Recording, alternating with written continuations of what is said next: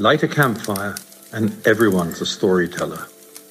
Join us for some thought-provoking and beyond fireside chats. Hello and welcome to Leave Our World a Better Place. My name is Kasha and my guest today is renowned conservation biologist Dr. Raghu Chundawat. Raghu is one of India's best-known tiger experts and has spent over a decade researching the tiger population of Panna National Park, as described in his book, The Rise and Fall of the Emerald Tigers.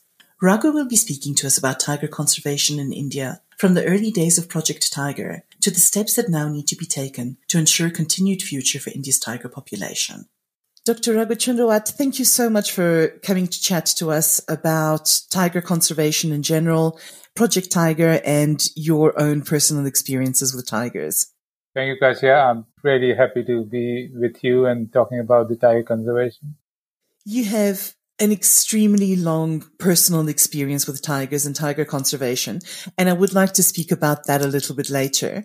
But before we get into that, just to set the scene for those who are not very familiar with the topic, I'd like to begin by talking a little bit about Project Tiger, which was introduced almost 50 years ago now. Could you tell us a little bit about the project and about the issues that it was introduced to solve at the time?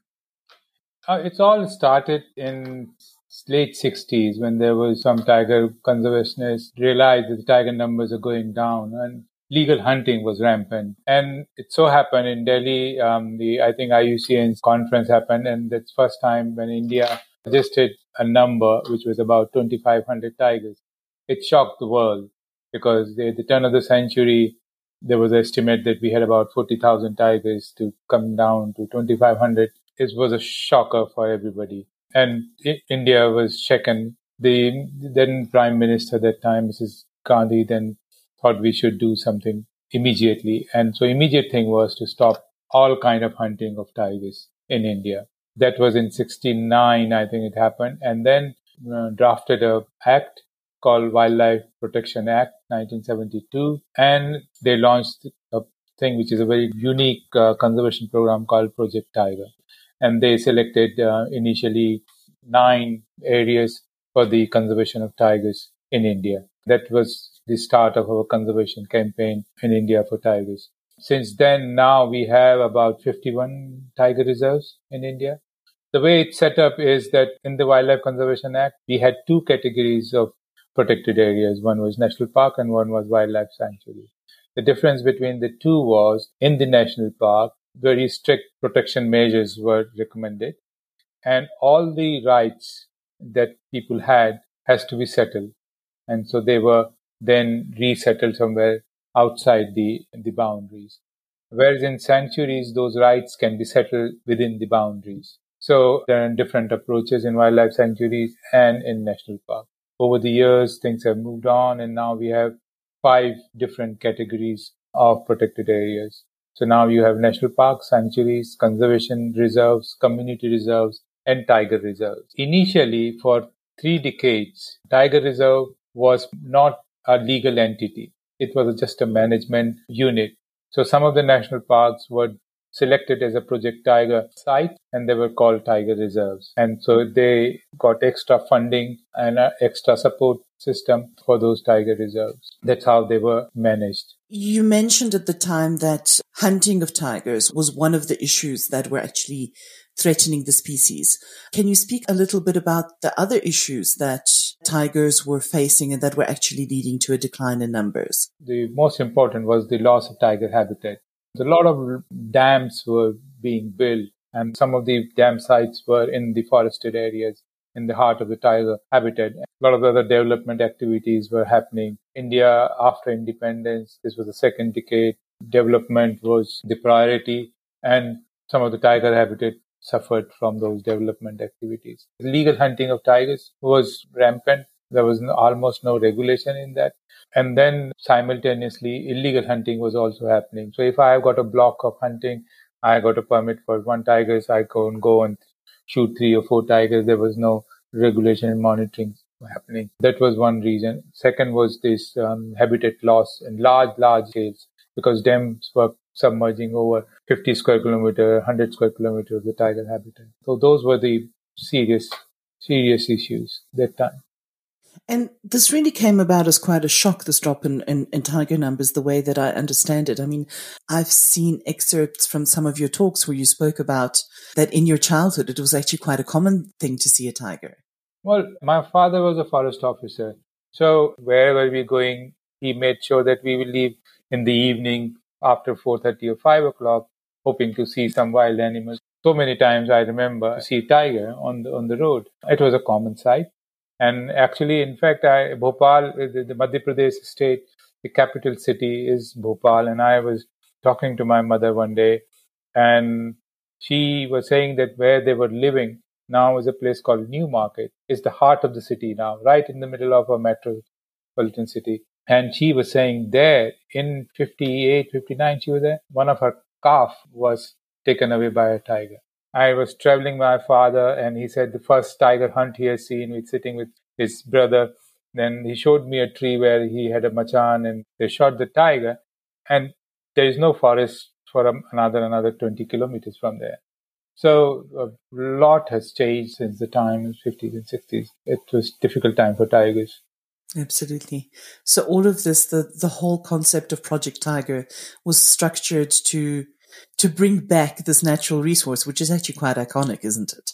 Yes, and it was very successful. And people generally talk and assess the success in terms of tiger numbers. So if you look at what we had when we started our tiger campaign in early 70s, we had about 2,000 tigers. And now recent estimates say about 27 to 2,900 tigers.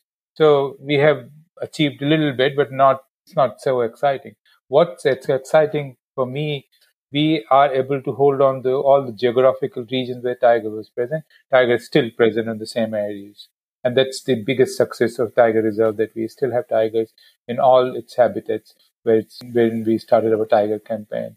And then tiger habitat is still intact in most of these areas. And if we really want to take it forward, then there is enough opportunity that we can have more than 67,000 tigers in a couple of decades. Mm-hmm. So the habitat is there and breeding population is there to build on. Now, just to move back to the national parks and the reserves that protect this habitat. So the way these are structured in India are a little bit different to what many of our listeners may be accustomed to or used to from Africa. Could you describe a little bit about how the reserves are structured and managed, and in particular the concept of the buffer zone, which is something that we don't see in all that many reserves in the African context? Yeah, it's very different. One of the biggest difference in India is that the entire forest areas or tiger habitat are managed and run by one agency, which is the Forest Department. Mm-hmm. And so you have one policy which governs all the conservation actions. And we have only one conservation model right now, which is based on protected area network. So we have wildlife sanctuaries, we have national parks, we have tiger reserves, we have community reserves. One of the problems which I see with this model, it's a very exclusive model which believes in the tiger needs space and we have to provide them space, and we have provided that space in form of different protected areas. So the entire focus of and effort has been to do conservation within the boundaries that has been demarcated as a result of creating these protected areas. So the conservation is limited within the boundaries of these protected areas. It's been a very successful. It has stabilized the numbers. It has stabilized habitat within those boundaries. It's been very, very successful. But outside the protected areas, there's still large number of tiger habitat, very extensive tiger habitat, connectivity, corridors, which is not benefited from the tiger conservation. The way it is managed is that in India, what we call wildlife conservation and forest conservation on a concurrent list. The states are very independent, but in this case, the policies are made by the federal government and the day-to-day running is managed by the state. Mm-hmm. In the tiger reserves, there is a 50-50% of sharing of the expenses, and tiger reserves gets extra money from this Project Tiger. Mm-hmm. Then in the national park in tiger reserve, now it's mandated that you have core and buffer areas. The core are what we call critical tiger habitat, where they're supposed to be inviolate of human activities. And then you have buffer surrounding this core. They describe it as like a shock absorbers. So Yes. you have created a habitat where all the external pressures can be absorbed. I don't agree with that concept because I think if you have a vulnerable core, you need a buffer which is strongly protected than the core. Like you say, egg is a vulnerable core, and then you need the shell to protect it. When your buffer has got all the problems, then how can it absorb this shock? Because within it, it's got all the problems. So the problems continue to remain at the periphery of the our core area, and core still continue to suffer from the same problems. And buffer doesn't help much in that sense. Not very convincing for me, the core and buffer the right way of going, but it sounds very nice, and there's a huge support for having a buffer area. And we now have legal mandate to have all the tiger reserves should have a core and a buffer. And in buffer, the status quo remains as far as the rights of the people in the forest. The only thing is that the management, which used to be from the commercial forestry services, it is now gone in the hands of the wildlife department, the tiger reserve authority. So they're managing those forests, but the rights of the people exist there. Personally, in your own view, what do you feel would be the better alternative to a buffer zone and a core? Do you believe in just having one reserve and the same rules apply throughout? Yes, that's the thing, because the only one agency manage and operates in these habitats because they almost own the land. So if it works, then the whole country it works. If it doesn't work, then it doesn't work. But the problem is that if you want to do conservation outside, we need a completely different approach. Mm-hmm. So we need a philosophically different mindset when you're working within the protected area and when you're working with the outside the protected area, which is dominated by human settlements. Mm-hmm. So outside the protected area, we should have an approach that those forests need tigers. Yes. Rather than an approach in protected area where we're saying the tiger needs space and we provide it. Here we're saying these forests, it doesn't have a tiger, but it needs tiger there. Mm-hmm. Now, if we want tiger in those habitats and people are there, then we need the goodwill of the people to have tiger existing with them. And that goodwill has to be generated through incentives. And people generally talk of tourism. Tourism brings in quite a lot of interest, but it alone can't generate that kind of money. Say if a village economy, we're talking about 10 million rupees needed that's the turnover of a typical village in India is, then you need that much amount of money coming in to the village from economies which are tiger friendly or forest friendly. So we need to have a completely different approach. And basically you're looking at development or social welfare scheme, but it's tiger friendly and it's nature friendly, and make these communities an active partner in conservation. So in current scenario, what is happening is the entire conservation program is limited within the boundary. Outside, we have left it to the villages to participate in conservation on voluntary basis. There is no economic incentives for them to participate. And when they are struggling for day-to-day living, so any threat, whether it's depredation of their livestock or on crops, they won't like it because they are really struggling. And village economy is not growing the way our industrial economy growing, maybe about 6 or 7% or 8%. Here in tiger habitat, rural economy may be down in minus or maybe growing at 2 or 3%. So we need to change that. We need to bring them up, but we can't bring in those mainstream development activities into these forest habitat. We need activities which brings in money for the people, which actually there should be a cause and effect. So they are getting benefit, and the effect should be that they participate in conservation, creates an environment to tiger to survive in their neighboring forests. Absolutely. I actually listened to a webinar where you spoke about the need to create conservation-based economies. So this is the concept that you've just been talking about, isn't it? Yeah. And that's what we have done, is that we have kind of adopted a couple of villages which kind of survive on about 800 square kilometer forest habitat, fantastic tiger habitat, but you don't have tigers there, very hardly any wildlife. When we did a household survey, we found there are three main sources of income: agriculture, labor, and dairy based. And the main pressure on the wildlife habitat is from the dairy activities. Each family will have about 3 to 4 livestock, and each household will be there, but on average there will be 3 families in each household. So we're talking about each household has about 7 to 8 livestock, and if we're talking about 150 households, you're talking about 600, 700 livestock, buffaloes and cows. And Yes. that's the pressure on those tiger habitats. Yeah. And the productivity of these buffaloes and cows is almost nil. From the cows may give maybe half a liter of milk. Buffaloes may be giving 1.5 to 2 liters of milk. So what we're trying to do is that if we can convert this dairy-based economy into a forest-friendly and tiger-friendly activity. So we're trying to expose these villages to modern dairy farming things. So we have done some educational tour where it was an eye-opener. They couldn't believe that a domestic breed from India or from hot climates can give up to 15 to 20 liters of milk. They just couldn't believe it. Now they're so excited. On the way back, they're itself saying that how can where we get it, how we can do it. They want to do it tomorrow. And I'm just waiting for them to take them to some of the buffalo places because they own a lot of buffalo. The idea is that is the skill they had.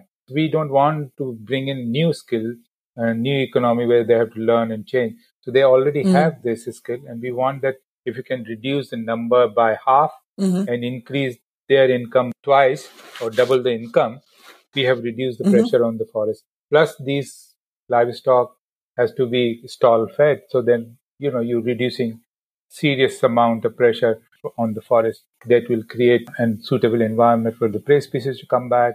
Breeding of birds can be held. Tigers will find a suitable place. Leopards will find suitable place. It will come. And I hope that if we can be successful in doing this, in 10 years' time, one can go for a walk and able to see tigers and leopards there. That sounds wonderful. Now, when you speak, you said we're doing this. When you use that word "we," this is through an NGO that you founded yourself. Is that correct? Yeah. It's called Bawan. It's named after a tiger. It's called 52. Bawan is in Hindi is 52, and we call her 52 because our eyebrows says 5 and 2. The markings on the eyebrows like 5 and 2, and that's how we call her. And she was the matriarch, and we followed her 4 generations of tigers when I was studying. Full name is Bagh Apur 1, which means the tiger, the communities, and the forest. That's a wonderful initiative. I think this is the ideal place to talk about your actual experiences with tigers. You're very, very well known for your tiger work, one of India's premier tiger scientists, and you've researched so much and written books and publications. But tigers weren't actually the first species that you studied. What made you change your focus to them? How did you come to doing this really well-known study that you did on tigers in Panna National Park? Well, my first subject was snow leopards. So I did my PhD on snow leopards. And during those 6 years when I was in the field, I saw it only 20 times. And most of them were a fleeting glimpse. And the data came very few amount of data I will accumulate after a lot of hard work, because we were up at around 4,000 meters to 5,000 meters. That's the range of elevation where we were working. One of the things that time when I was doing my PhD, I said, if I'm going to do the research again next time, I'm going to a place where I can collect data easily. But when I joined the faculty, I was thrown into a controversy in another tiger reserve because of the poaching. The population has declined, and Supreme Court was involved in it. There was public interest litigations, and as our institute organization was involved for monitoring of the tiger population, and census work there, and I was sent in there. And then when I started looking at that tigers are declining, but where is the information? Which are the habitat where tiger is vulnerable? There was no such information available. Yes. When I collected the information, then I realized that tiger is declining at a much faster rate from the dry forest. And the dry forest contribute about more than 50% of the tiger habitat in India. So it is the largest tiger habitat. This is where the tigers are declining. So I thought I should go find out why dry forest is suffering. So I selected a few sites, and Panna I found was a suitable place for radio telemetry work, and it has got all the threats. That's what we were looking.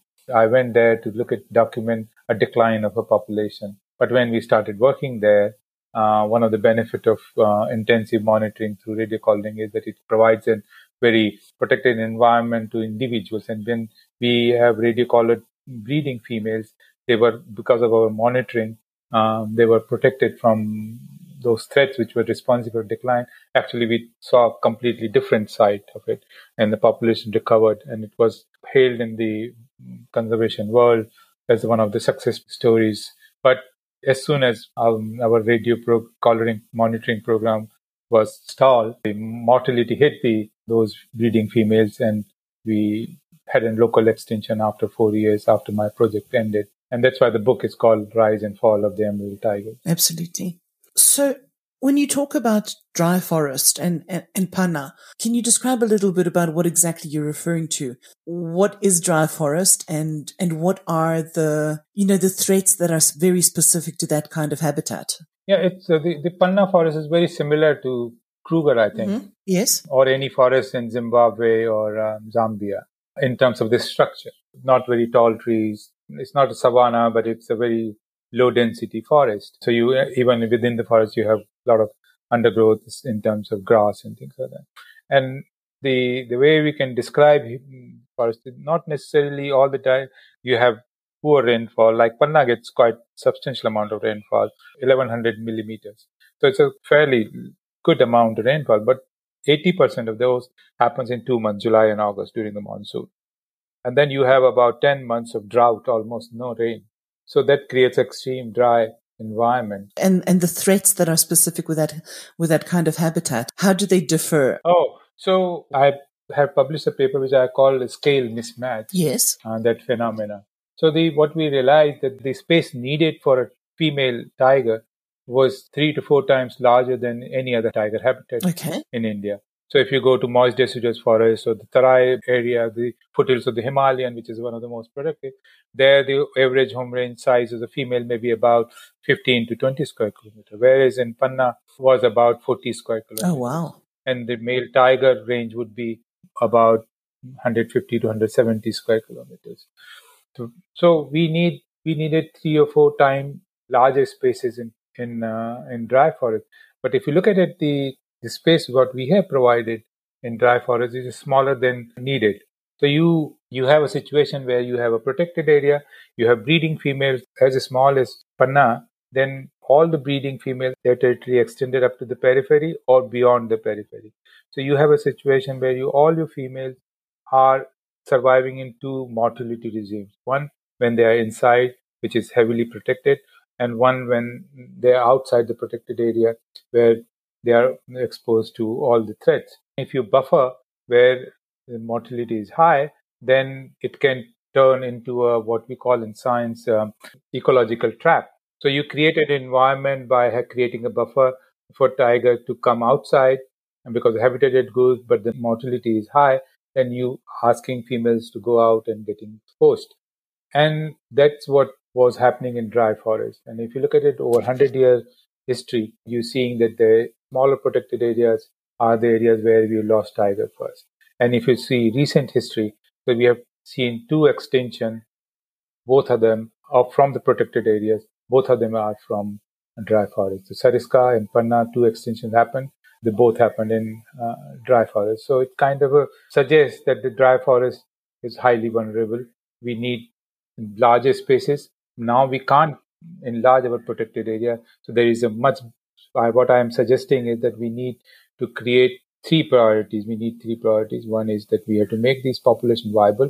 We need to make them connected. And then what we need is an exclusive conservation model to support whatever we have. There need to be slightly different management techniques that are put in place. Is that correct? Yeah, what I'm suggesting that you have to create satellite habitats rather than have a ring around the protected areas. You identify different satellite habitats, maybe 1 or 2 females, but it's easy to protect, inclusive models, and they are interconnected. So you're creating localized metapopulation structures, and some of these satellite habitats can be very strategically located as a stepping stone to connect with other localized metapopulations. So you create a nested metapopulation in a landscape. And that's the approach I'm suggesting. Okay. I think the concept you're talking about is a bit similar to what we speak of as wildlife corridors in Africa, where where there's potential for wildlife to move between protected areas. Yeah. So the only difference is that we're not protecting the whole of corridors. What we're doing, we're identifying few habitats. And so between two tiger reserves, if you say 100, that crow flying straight distance is about 150 kilometers.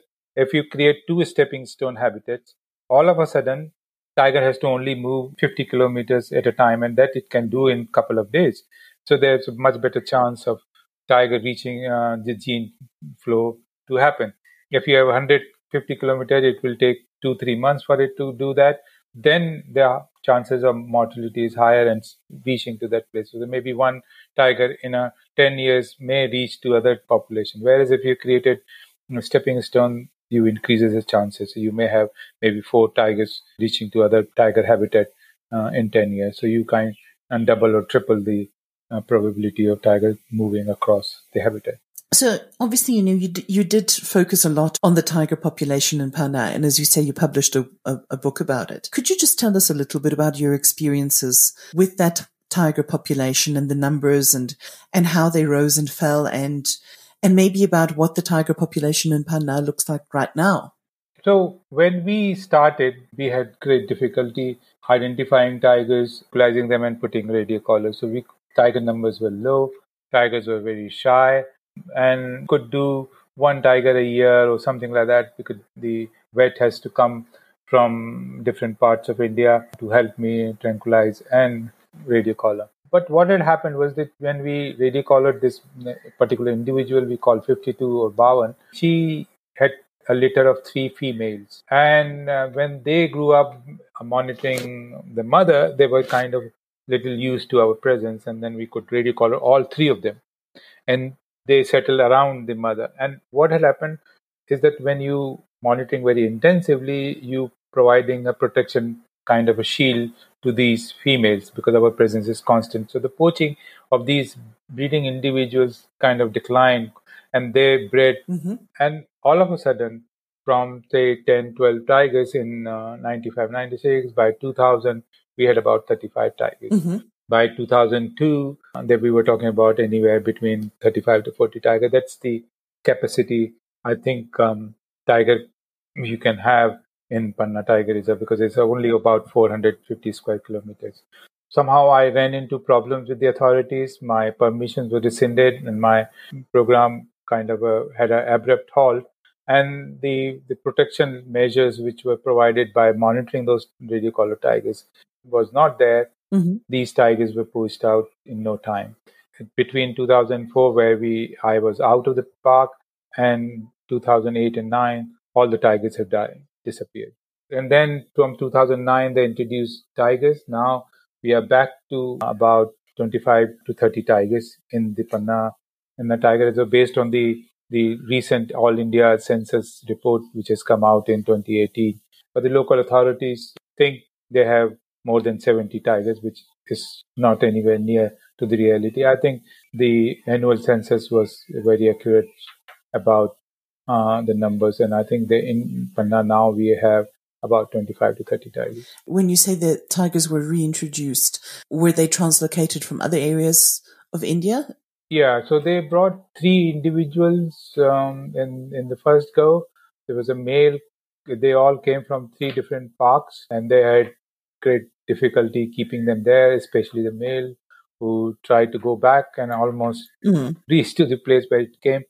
But he was brought back, and somehow, after a lot of hard work, they managed to hold on to those tigers, and they bred successfully, and been a very successful reintroduction program. Have things changed enough that the causes that led to the decline of the population in the first place are not going to repeat themselves again with this new population of tigers? Unfortunately, that was never recognized. So the problem that caused the decline still exists there with this population.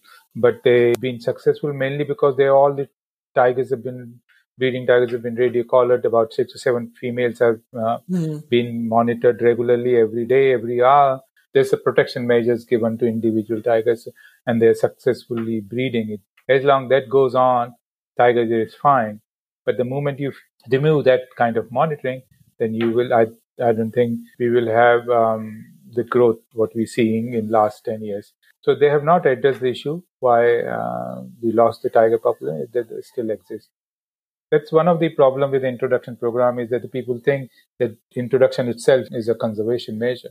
It's a management tool for the conservation. So you have to have a conservation plan. I have not seen that conservation plan. So you can't just reintroduce the tigers and think, nature will take care of itself and balance will be restored. You have to have a plan that backs it up.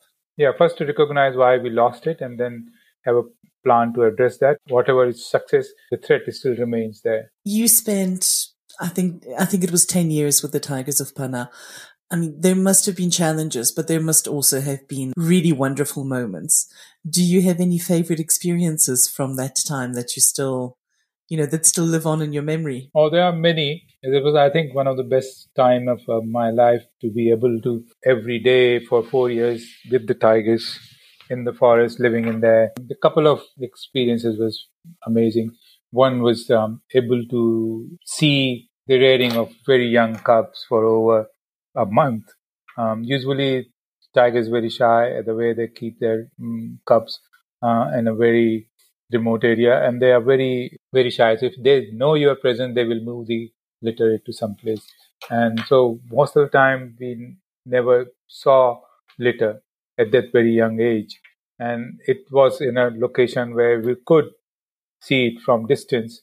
It was in a gorge, and we can sit somewhere where the sun comes out behind us. So she, looking at us, then the sun is right on her eye, so she can't see. And so we can get into a place where we can then hide ourselves and kind of watch her. So we have seen those cubs from about 4 or 5 days old to about almost 1.5 months old. And those were some of the best time, I think, was my memory about seeing how dedicated mother. And one of the things which most I liked was the cleanliness, the cleaning the cub, cleaning herself, cleaning her teeth. Every time they suckle, she will clean her teeth, clean the cubs also. And the cleanliness what she kept was quite amazing for me. That sounds like an absolutely amazing experience. Yeah. Now, Raghu, to go back to Project Tiger, we're now almost 50 years on from the launch. And you've mentioned that you feel that one of the biggest successes is having created that land and those key sanctuaries for the tiger. Do you feel that there are now new threats or new challenges? Or how have the threats that the project was initially started to counteract, have those changed? Are there new challenges? Are there new things that you have to think about and consider now? Yeah, I know it's very dynamic. Every decade we have seen very different challenges. So 90s was trade in tiger bone, tiger parts was a serious problem, and the poaching was rampant and hit us unprepared. And then 2000 to 2010, we had demand for skin early on. That happened. This decade, last decade, I think it's the linear projects are the serious problem, because India now developing a road network, and now we're building roads in a Western style, which is 4-lane, high speed, straight lines. There are hardly any chance for any animal to go across, because you're talking about 100 meters wide roads. And if you have a heavy traffic going through the forest, there is very little chance. So these will be canals, railway lines. These are some of the serious issues. And I think more than anything else, these linear projects are going to be as really roadblocks for dispersing animals. So elephants will suffer most, tigers will suffer, and fragmentation, large-scale fragmentation. The tiger is such an iconic species, and I know that Project Tiger has become a flagship project for conservation in India, but the progress that has been made on it and the successes that it has achieved, do you feel that it's actually contributed or meant something towards the conservation of other species in India as well? In a big way, really big way. So first of all, as I said, that one of the biggest successes of tiger conservation is that tigers survive in all its habitats. So the habitat in all kind of different regions, geography of India is being protected by these tiger reserves. Now we have 50 of them. So you have fairly large spread across the landscape of India, from the foothills of the Himalayas to the almost desert, semi-arid, to rainforest areas. Really benefited to the animal species which are not as wide-ranging as tiger or elephant. They've been really benefited. That's wonderful to hear. Now, Raghu, just to round off with, we have spoken about conservation-based economies and about benefits that need to come to communities in order for conservation to be adopted and to be successful. Do you believe that there's a role that tourism can play in helping this to create the sort of economy that benefits conservation ultimately? And what do you think that role is, and what are the things that you need to do and also to watch out for? Because obviously over-tourism is also a threat. Yeah, the tourism definitely can play a huge role. It can be a driving engine for conservation outside protected areas and bring development for community. But the problem in India is that we hardly have any environment to create conservation tourism. So most of the parks are public, open to every public. Anybody can go and buy a land and build a lodge and then you run. So there is no control, there's no regulation on it. And the way the model is that what we have done is that we had dumped the same model which we run in Delhi or Agra or Jodhpur, where somebody is going to see Taj Mahal. He selects a hotel accommodation based on his choice of budget and what he likes, and then buy a permit, see Taj Mahal and come out. Exactly same thing is happening in their protected areas. So if I want to go to Corbett, I select the hotel based on my budget and choice, and I buy a permit, I go see tiger or elephant and come out. Now, we did a study looking at the value of wildlife tourism to community and wildlife. And we found that there is a huge amount of money that is generated. About 45% of it goes to the community directly. And this is only I didn't have the knowledge on how to calculate indirect source of money and how to estimate, but I'm talking only direct source of money. 45% of it goes to the community directly. So it's a very, very large amount of money which is going back to the community. And I'm talking about 45% of the turnover. And if you include the entry fees, which is also going for conservation purposes into the park, it's another 11% you can add to it. So it's a very large amount which is going to. The problem with this is that there is because it's not designed or planned for conservation measures, this tourism model. So even though this money is going, there is no effect on conservation because there is no environment or platform created where this benefits going to the community helps conservation.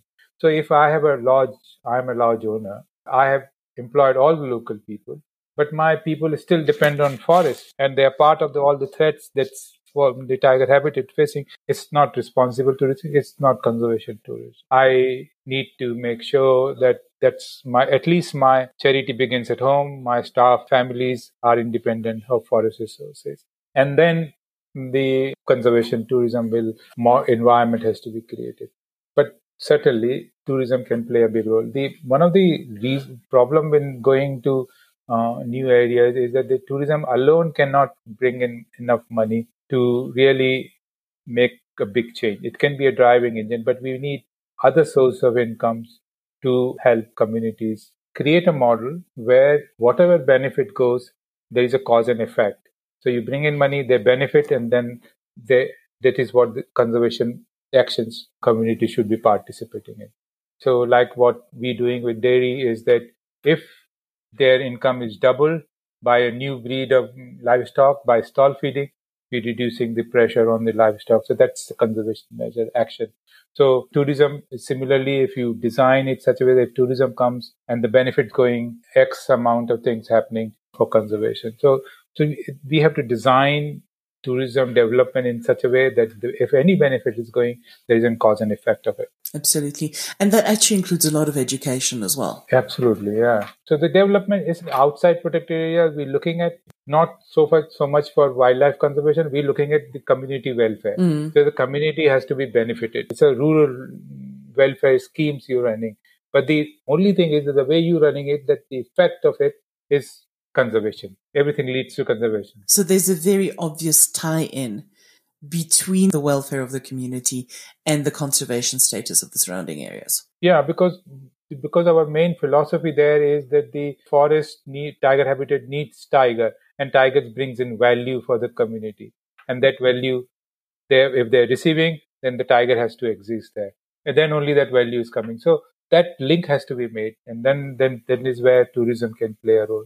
So there has to be that link, and there has to be, for obvious buy-in for the community to help and protect those resources. Yeah, they need to know or understand that having tigers and wildlife actually bringing all this money, and they need to protect that to have that income. Raghu, thank you so much. The time has absolutely flown by, and I think you've given us a really fascinating glimpse into the status of tiger conservation and a little bit of the history and a glimpse of what might happen going forward. And I think there's a lot of hope. There's a lot of space, but absolutely a lot of hope for tigers in India. I definitely wish you the very best of luck with your initiatives, and thank you so much for taking the time to speak to us.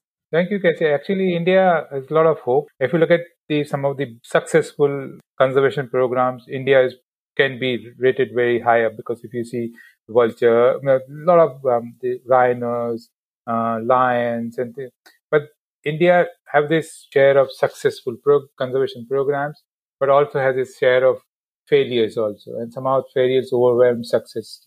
But India is an exciting place where everything is happening. So I see no doubt in that we will be able to bring changes that we're looking for. Saying thank you very much for inviting me, and really enjoyable for me. It's such a pleasure. I definitely think that India as a destination deserves so much more credit for the conservation work and for the incredible wildlife that it has. So it's always a pleasure to talk about it and try and bring a bit more awareness to it. Thank you for listening to Leave Our World a Better Place. Don't forget to subscribe to make sure that you never miss an episode. If you'd like to find out more about And Beyond, please log on to our website at andbeyond.com.